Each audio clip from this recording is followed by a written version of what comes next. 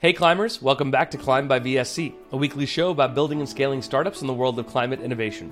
My name is Jake Kapoor, general partner of VSC Ventures and co-host of Climb. Every week, I or a member of our VSC team will speak with a pioneer in the climate tech world about emerging technologies and novel ideas that will turn the tide on climate change. We've all heard enough of the doom and gloom. It's time for stories of purpose-driven innovation that lead to sustainable, positive change. As always, I'm so happy that you've decided to join us. Now let's climb. Hello, everyone. So welcome to the latest edition of Climb, a podcast from VSC Ventures, where we bring on company builders who are shaping the future of climate and climate technology. And today we have a special guest. We have had investors on, we've had entrepreneurs on, but we're also having leaders in education coming on and talking about how to build the next generation of climate storytellers, which is critical. And we're going to find out why today. So excited to have Allison Agsten on today. She is the inaugural director of USC's Annenberg Center for Climate Journalism and Communication Center. In her role, she conceptualizes programs, develops partnerships, and collaborates with faculty and students to shift public perception in response to climate change. Super important. Previous to that, she worked in journalism communications and public engagement at CNN, director of communications at LACMA, and curator of public engagement at the Hammer Museum. And in addition, she served at USC's Wrigley Institute for Environmental Studies.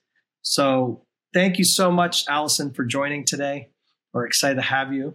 And really, let's just get into it. So first of all, tell us about this Annenberg Center for Climate Journalism and Communication. What's it all about? How did you get involved? Well, thank you for having me, BJ, first of all. I cannot believe it, but I have been at USC for, 1 year as of this week. And it's been an incredible journey so far. The idea behind the Center for Climate Journalism and Communication is that we would center this work in a school that is really expert at doing the exact kind of thing that we're training for. So while we are definitely looking out for students, training students, we're also very focused on training communication professionals and journalists. So right now, for example, I just wrapped up training for 25 ABC journalists in 8 different markets over 5 months, helping them get a better sense of how they can include climate in any type of story they tell. So the idea is not turn them all into climate journalists, but rather help a sports reporter learn how to incorporate climate. Meteorologists are generally pretty good at this, but give them the extra support they need, that sort of thing. So as some of these people are coming in, right, some of these, like, for example, ABC News journalists coming in, what are some of their biggest questions? What are some of their training and information needs that they have? Above all, they just want to know how their stories can make an impact. They are willing to do this work, but they want to know how to do the work in a way that viewers will be responsive. They want their work to not only be resonant, but to be accessible to virtually any audience. And I think that really beyond just journalists, any climate storyteller has those same interests, those same desires. How can I help anybody who's listening to me make sense of the science, the information I have, and how can I ensure that it actually makes a positive impact? So we're seeing, it seems to me, at least from somebody who studies communications and works in it, that there is a fair amount of climate storytelling happening. And it also seems to me that it's definitely one of the times now you can see where it's making an impact. So, I mean, with the Biden Inflation Reduction Act, I mean, that seems like 30 years of awareness and lobbying and information required to get something so difficult passed.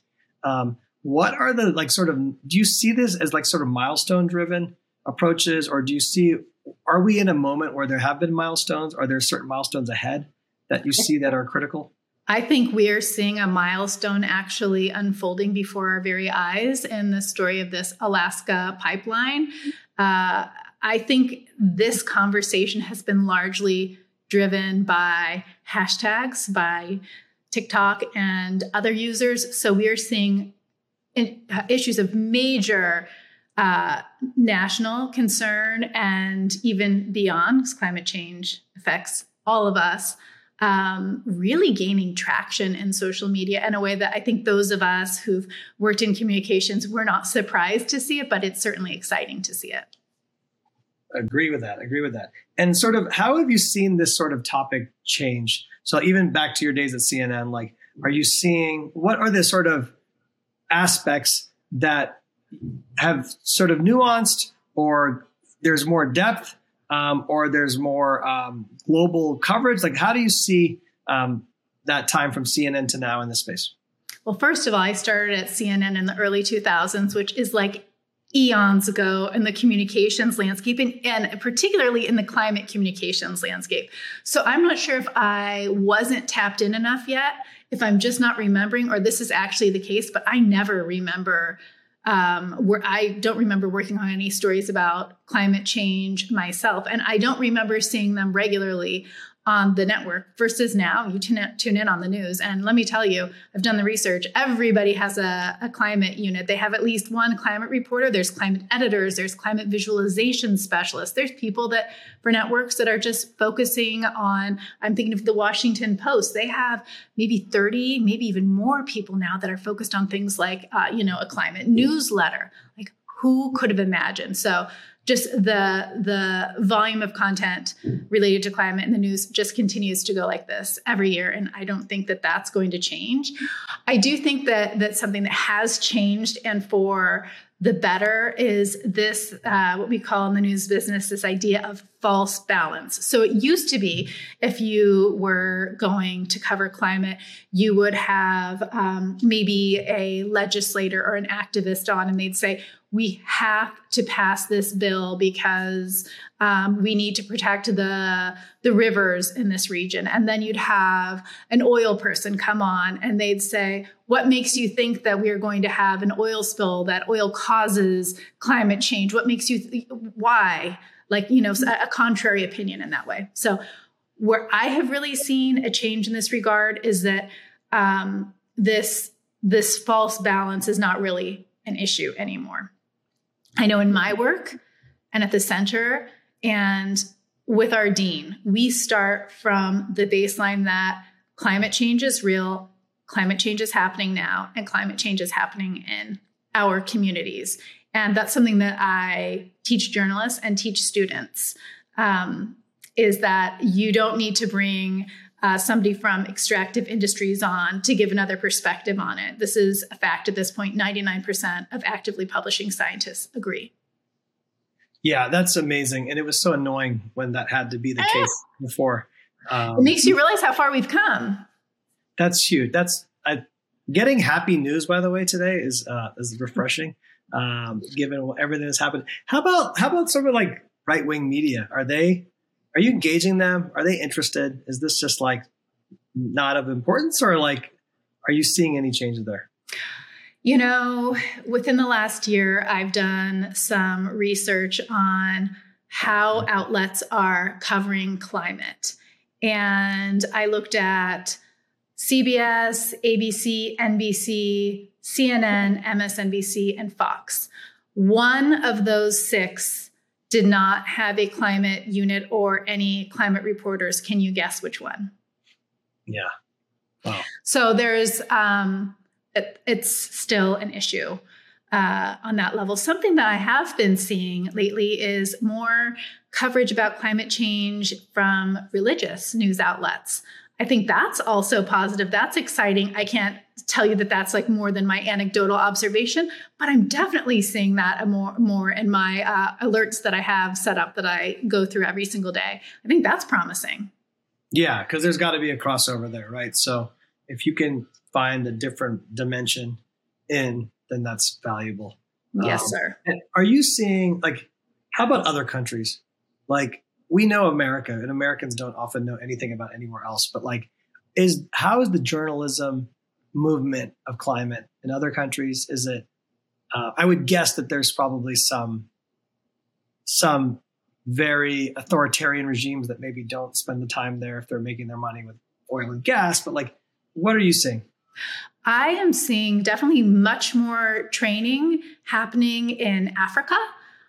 which is another promising sign. There are good stories. There are good climate stories out there. I think one of the great leaders in climate coverage, if not the leader, is The Guardian. Out of the UK. They set the standard in so many ways. They're essentially their climate journalism style guide. I don't think they call it that, but to give you a sense of what I'm talking about, is what's often used and referred to by journalists who are writing about climate. And they are even very explicit about how they handle climate images, which I really appreciate. As you mentioned, I also work at the Wrigley Institute for Environmental Studies at USC, where I have an appointment as their first curator. So the visualization of climate change is an issue of particular interest for me. Also at Oxford, there is a climate reporting initiative that is really impressive, doing great training and publishing interesting data that I know I use in my conversations with people about where this is all headed. That's great. And so, and I've noticed even Guardian has a climate tech writer in San Francisco. It's incredible. They're doing such great work. I think they have set the standard for a long time, but I'm also very closely watching the Washington Post because they're doing such good work. They have ramped it up big time. If you are interested in reading more climate news that's really well done that you can trust, those are the two outlets that I recommend right away. I also get Bloomberg's newsletter, and I think that one's great too. Yeah, agreed. Okay, so I was talking to a friend this weekend, and it was disheartening to him that most people did not know that there was a huge flood in Pakistan last summer, and that it put 20% of the country underwater. I mean, if that happened in America, 20% of the country was submerged, and the topography had changed, it would be global news. So that's one concern, is that most Americans don't know these things happening around the world. The second one is that I actually heard about it from TikTok, and I didn't see it in the media. And the visuals were powerful in such a short format. So one, what are you doing to work on bringing global crises to the U.S. stage? And two, how are you thinking about social media as a channel? Well, first of all, I will say that story with Pakistan is, I think, representative of a larger issue that we sometimes see in the media. I think regime changes, from climate change to regime change, we often don't know what's happening in countries besides our own. And I bet anybody who's listening now, maybe even you, we've had this experience where we are traveling, we're outside of our country, we turn in on the news there, and we cannot believe the global perspective that we get that we're not getting at home. So I think that's a bigger issue that climate is wrapped into. I do think that one of the great challenges about reporting on climate in other regions is the basics of having the boots on the ground to cover those stories, particularly in local news markets. Obviously, they're not going to have they're going to have to rely on affiliate footage and reporting, and sometimes that is less desirable than reporting on a story that's in the hometown of the viewers. And I actually think that though it's really problematic that we don't know about this massive and devastating flooding in Pakistan from a storytelling perspective, it makes sense, and we know from behavioral science research that the stories that resonate most with people are the ones that they're experiencing more personally. Yeah, makes sense. And I want to come back to another topic there, but let's talk about social media, right? So, sorry. No, sure. The power of it, right? The influencers, the creators. How do they play into the center? Are they trainable in this regard? It's more than just a channel for mainstream media, right? It's its own media. I have so many ideas for that. I hardly know what to do. It's about time of the day and resources to support the people that are out there on TikTok telling us the stories that we need to hear and that, frankly, we're not hearing anywhere else. I'll bet that Pakistan flooding story came from someone who was in Pakistan. Is that right? It could have been. I think actually when I went into it on TikTok, it was European press and Asian press that someone clipped, and then they put a commentary on top of it. Interesting. Which is great to know that at least European press cares about some of the stuff happening in Asia, or maybe they had an affiliate, but something like that. Absolutely. I also think that's, again, I ask who is the one originally telling that story, because I think that we naturally trust the people who are going through the experience themselves. I could talk to you about Pakistan flooding and gather all the facts, or somebody who's in Pakistan could show the video and talk about what it's like for them and their family. And I'm going to listen to that person in Pakistan, certainly way before, I would listen to somebody like me who's far removed. I think that providing training for social media communicators is, it's just, there's so many possibilities there, and I don't really see it happening anywhere. I really hope that we can get into that space soon. Once I have the resources, that's high on my list. Yeah, makes sense. And you're right. I mean, first of all the footage is local, right? For these kind of things, like it's a smartphone, right? It's a camera that's capturing these things. So one more question on the different types of media out there. So it seems like another opportunity is local media. Yes. And there's been some challenges with the local media itself, right? It's been hurt in many ways by losing classified ad revenue from the newspaper side, maybe even advertisers. Maybe young people are not tuning in to the local news. But it seems like local news has been, and anyone that follows Hassan Minhaj has probably seen some of the things happening with newspapers across the country, but it seems like it's having its own crisis. How do you see that, and how does that fit into how do you think about this? Yeah, it's heartbreaking on a number of levels.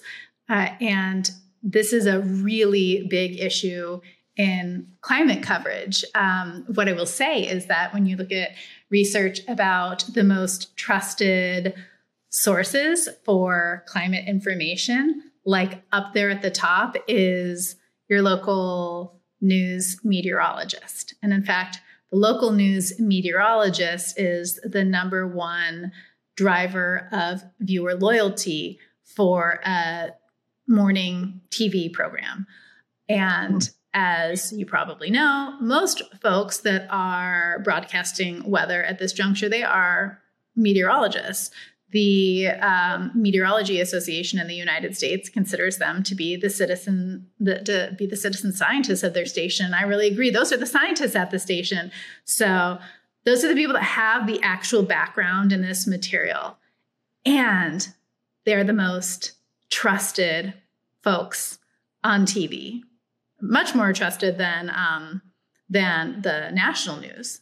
Yeah. So there's obviously a big opportunity there, and there are a number of initiatives to really help train those folks, give them the background, give them even like the graphics that they need to do those stories through some other universities like George Mason University, which has a climate communications program that I really admire, and that has been doing that work for a long time. Yeah, agreed. Now let's talk about sort of universities, right? So I want to how many universities are starting to invest in climate programming in a bigger way than just sustainability as a major. I saw Stanford made a big announcement with John Doerr. Huge. And you were this program at USC. Where do you just give our listeners a lay of the land of what's happening in academia? Climate change is blowing up at universities. I think everybody realizes that it has to be woven into the curriculum in some way, and everybody's getting at it differently, from this massive gift from Mr. Doerr to Stanford that will start a whole school focused on climate. That's terribly exciting. Harvard has a big, new, well-funded initiative, maybe $200 million. Don't quote me on that, even though we're being quoted on that right now as I talk about it. But it's publicly available information. So you're seeing these top tier institutions put their money behind it. And there have been universities that have been doing this work, already. I would say in Boulder, they have both the science aspect and they're doing some of the communications work. So that's interesting to see how those two things conflate. But you're only going to see more of it. Absolutely. I think some of these universities whose names you know well that don't have a major climate initiative, you'll hear about one in no time soon. Yeah. No, even my school, Penn, had mentioned to me that there's one that they're working on and has already been funded. Absolutely. So it seems like a huge new learning opportunity for young people now. I'd heard some stats that even some of the graduates coming out of MIT, like majority want to work on climate change. And that's pretty special, right? In terms of how the new generation is thinking. And how is your program? Like, how did that come together? Is it a sort of, just tell me the history of this program. Yeah, it was really the dream, the vision of Dean Willow Bay at the Annenberg School, who knew that this was the kind of issue that needed to be considered through a climate lens. She knew that there weren't any other journalism schools, so there were schools of communication that were thinking about this. And she and our awesome advancement team secured some seed funding from Bloomberg Philanthropies, which got us started. And then some other folks jumped on board so that we could test this idea out and get it going. From the beginning, Dean Bay knew that it would be important that we consider professionals who are already out there in the field. Like, let's get to people who are telling the stories right now and ensure that those are the right stories for this moment. Amazing. And sort of, where do you see this going from here? Like, you'd mentioned the social media training could be another module. Like, what would be the wish list of where this goes? I really am excited about the possibility of doing social media training. I really think that it's a mistake to not get into that work as soon as we can. Working with students as I do, I am getting a sense of the level of interest in doing that work. And so we're talking about beginning some light programming, some public programming type of offerings for that. But I would love to get into something more formal soon. I would love for the school to be able to bring on some pretty incredible communicators and residents, people that have that kind of on the ground experience that we're talking about that can teach us. I have access to like the most brilliant scientists and communicators at USC, but I'd love to have some more people work with students and professionals that have really been doing the work.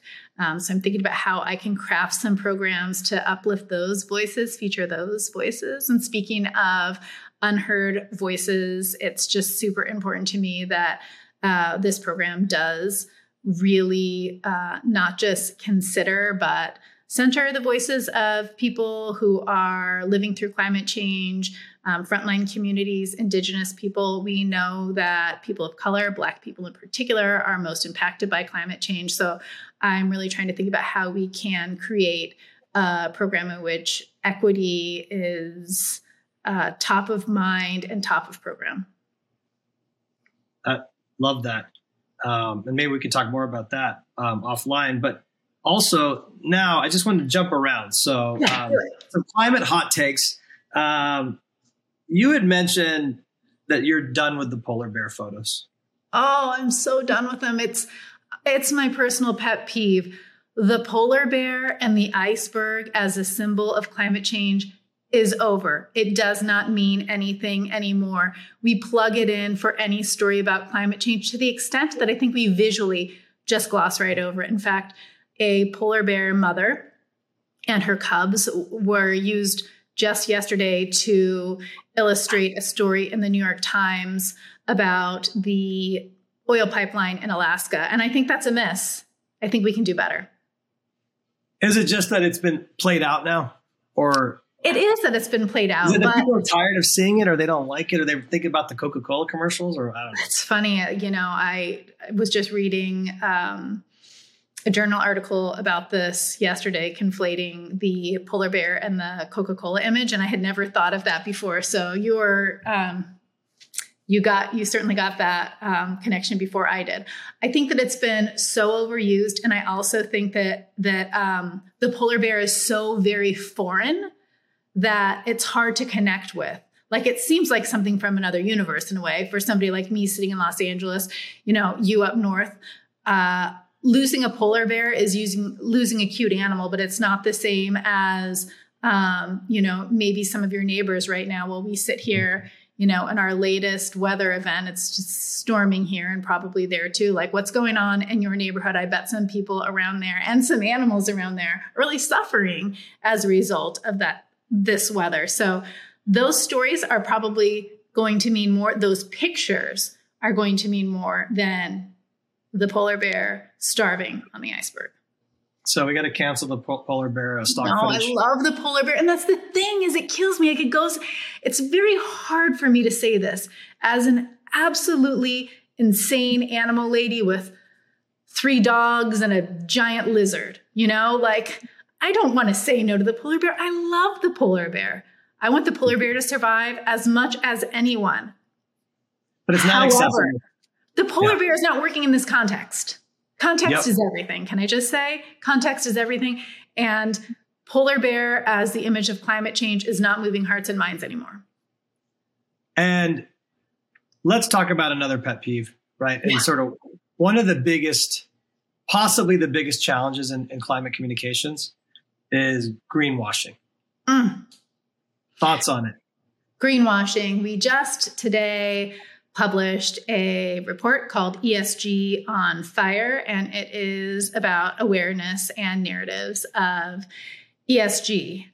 We did some research using data from Signal Labs, which showed us that is the number one rising narrative in the ESG conversation, which ESG is environmental, social, and governance. And this refers to practice, a lens through which companies are increasingly looking through for their activities to try to really calculate if they are being responsible. So in the ESG conversation, it's the number one thing that folks are concerned about is greenwashing. And I think you also see just from the left and the right, a lot of concern about ESG in general, whether on the left it is lack of regulation, or on the right, there is concern that ESG practices are really hindering capitalism. Yeah. And let's sort of, as we're sort of like concluding today's chat, I did want to think about sort of your the work you do, and all the journalists that listen into this, or the social media folks. What are like some of the best tips you can give right now? If somebody can't come in for a training, like what could you tell them right now about how they could be better climate storytellers? 2 tips, 4 words: shrink time, shrink distance. So this is what I know from behavioral science research, and this is what I know from what climate storytellers, the best of the best, tell me, which is that we need to help our listeners understand that climate change is happening now. Climate change is not decades away. It's not your kids' or your grandkids' problem. It's actually your problem now. So when I say shrink time, tell the climate change story of today. That's going to increase resonance. When I say shrink distance, I am saying talk about how this affects your community. And you've heard me kind of like get at this 100 different ways in this conversation. This is what people can really process, what they can take in, what they can respond to is what's happening in their own neighborhoods. Are you experiencing flooding in your neighborhoods? Are you having the coldest winter ever, the hottest summer ever? How is this affecting crops if you're in a farming community? How does this affect your kids' ability to, play outside on asphalt if you're in the city? Bring those stories, those climate stories home and tell the stories of today. Perfect. So people can save the flight. We gave it to them. Yeah. And those are hard things to say in some ways, because I think those are the tips I like to give, and that's how I like to give them. But it's not lost on me that they're very reductive. So what do you lose? You lose the story about Pakistan flooding if you're in Los Angeles. And I don't want that either. So I don't want to say we have to find a way to do it all. We're all just going to do our best. But if you're just getting started and you're trying to figure out how to make an impact, that's one way. And I will say this works for you even if you aren't in climate communications. This works if you're thinking about seeing your family for some upcoming holidays and you don't really know how to talk to your uncle about it. Like, ask him, what's the weather like in Poughkeepsie? Tell me, I grew up in a very rural area. When I go home, a very, very rural, very, very conservative area, I ask folks, like, what's hunting been like lately? Like, what different patterns are you seeing with the animals? And sometimes I'll just leave it at that. I'm just seeding an idea that something could be going on here. I love that. And just as we're sort of winding down, journalists, listeners, influencers, what do you recommend them getting? Sort of how would they get knowledgeable? Like, I think that's a big thing now too. Like, there's so much coming out. There's so many nuances.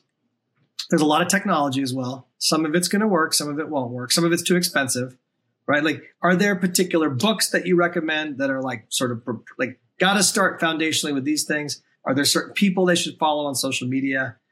Is there certain just outlets? You mentioned Washington Post as being one of them and Guardian, but just lay it out there for people.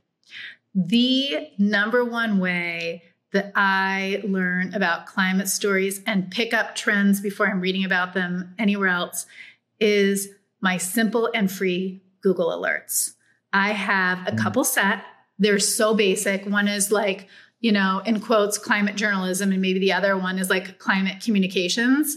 And I just make it kind of like a personal rule. It's almost like non-negotiable. Some people are like this about exercise or eating healthy. I'm like this about reading my climate stories. So I open it up. I see, like what the top 3 stories are, let's say in my climate journalism, Google News alert for the day. Some days I don't open any of the stories. I'm like, I know that story. I know that story. I know that story. Some days I go, wait a second. I'm realizing that I have seen a trend here. This is why I'm actually talking to you about these, religious outlets publishing more climate stories. I'm not actually saying that based on some formal research. I'm saying that based on what I observe by being serious about my Google alerts. This takes almost no time. And I think it's actually the best kind of learning in some ways. Like this ABC training I did was over 5 months. I think when we can extend learning over a long period of time, it can kind of embed in our psyche in a different way. If you do that, if you just today set up a Google alert for climate journalism and you gave, I'm telling you, no more than 3 minutes a day to looking at those stories, you will know more about what's going on in climate journalism than I bet even a lot of journalists. First of all, that's the VSC secret weapon, Google News alerts. So nailed it. I would even say now on top of that, right? Add topics like reforestation, right? Yes. Direct carbon capture, whatever. Anything that you're questioning, put it in, get the alert, and you'll learn so much. Basically, you're learning it passively. You are so right. Yes, I'm obsessed with krill overfishing now. Do I have a krill overfishing Google alert? Yes, I do. Have I learned everything from it? Yes, I have. That'd be a fun little communications thing. Everybody shares their news alerts with each other. That is such a good idea. Wallet. I'm sure you've seen how everybody, people will share a screenshot of all the different Wi-Fi networks in their neighborhood. I live in a supremely dense neighborhood in Hollywood, and the names of my neighbors' Wi-Fi networks give me joy even on the darkest day. I love that. We need joy on our dark days. We do. And there is joy. there is hope out there, even in this climate space. Allison, it's been amazing to speak with you. I'm looking forward to many more conversations. Me too, BJ. Let's cook some stuff up together. Let's do it. Let's start with the news alert. Let's have like a news alert. Let's do that. I love that idea. I think that's really, really cute. I'm into it. All right. Thank you so much, Allison. Allison Agsten from the USC Annenberg Center for Climate Journalism and Communication. Check out what they're doing. Support the organization. If you have ideas, find her. And thank you so much for today's conversation. Thank you, VJ. Well, that's all for this week's episode of Climb by VSC. Thank you so much for watching and listening. Special thanks to Credo for their help in producing and promoting this episode. To visit any part of today's conversation again, you can find the full transcript on vscventures.com. Our thanks to Josue Ramiro for posting these every week. Lastly, if you've listened this far, please leave us a rating on Spotify or a review on iTunes. It only takes a few seconds, really helps us out, and as far as I know, it's still carbon neutral. Well, that's all for now. We'll see you all next week on Climb by VSC.